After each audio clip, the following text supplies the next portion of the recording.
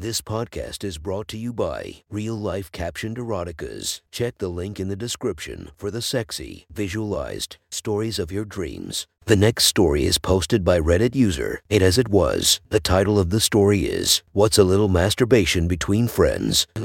Sit back, relax, and enjoy the story. In college, I was lucky to have a small but close group of friends with whom I spent those formative 4 years. Although this group was a near equal mix of men and women, and although we spent much of those 4 years drinking and hanging out, nothing sexual ever occurred. Perhaps that's how what follows came about.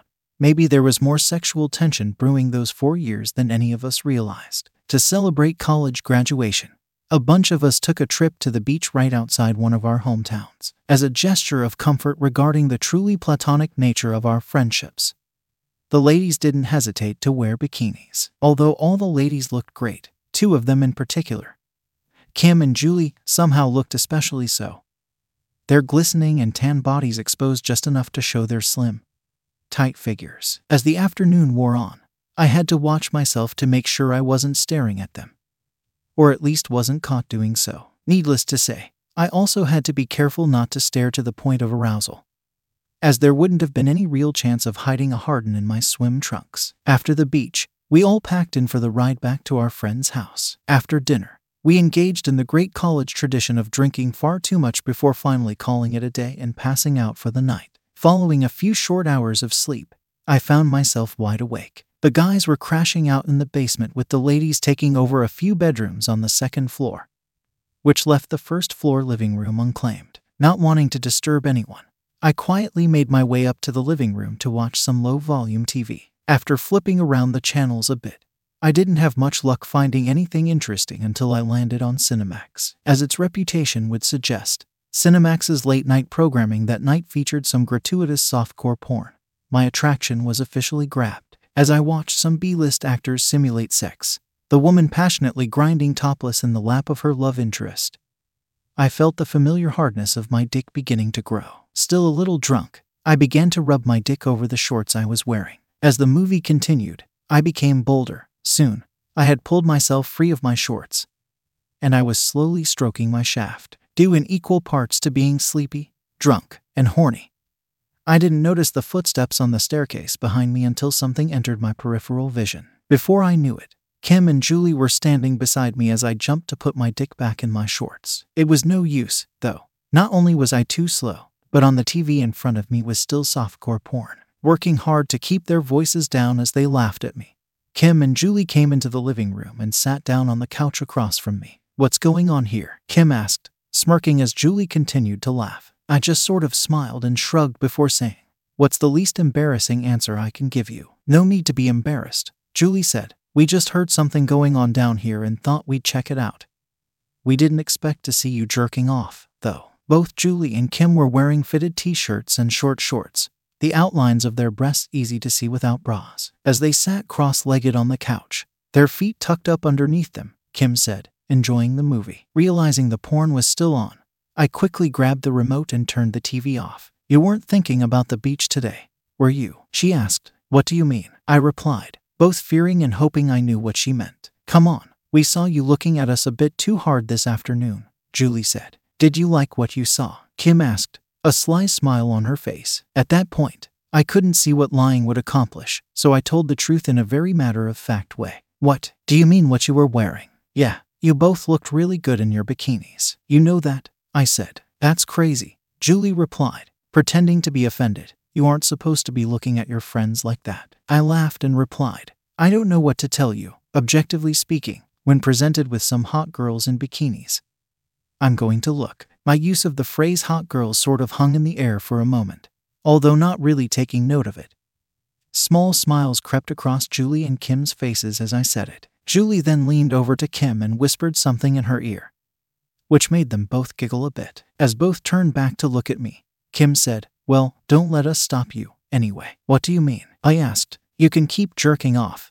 We won't stop you," Julie replied. "Would it make you feel better if we joined you?" Kim offered as she ran one hand down her stomach and under the waistband of her shorts. I certainly wasn't expecting this, but here we were, and I was curious to see where things would go. "I suppose it couldn't hurt," I replied. Without thinking twice, I again pulled my dick from my shorts, its full stiffness jumping free of my waistband as I did. Julie's eyes widened as my dick again came into view. "You're still really hard," she said with a small laugh. "Well, yeah, why wouldn't I be?" was all I could think to say in reply. Kim continued to rub herself underneath her shorts, pushing them down slowly as she did and exposing her panties in the process. Julie started to rub her tits over her shirt, and I could see her nipples beginning to get hard as she did. "Your dick's not the only thing getting hard," she said as she continued to massage herself. The fact that I was still a bit drunk is likely all that kept me from coming at that moment. The excitement of masturbating with Julie and Kim was a lot to handle. Julie suddenly pulled off her shirt, exposing her perky tits and hard nipples. Although not exactly large, Julie's tits were the perfect size for her body, and my dick began to throb as I watched her squeeze her tits and rub her nipples. Seeing this, Kim joined her, pulling off her own shirt and tossing it aside. Kim too had breasts that matched her overall figure, and I watched intently as she rubbed them with one hand, her own nipples getting harder as she did. Feeling as though I perhaps wasn't doing my part, I then slid my own shorts completely off, my hard dick now completely free. Kim started to rub herself faster as she saw this, and Julie acknowledged it by quickly sliding off her own shorts and panties in one fluid motion. Seeing that Julie was now next to her completely naked, Kim too slid off her panties and tossed them aside. I watched intently as Julie slowly worked one finger in and out of her slit, her wetness starting to soak her hand. Starting to moan quietly,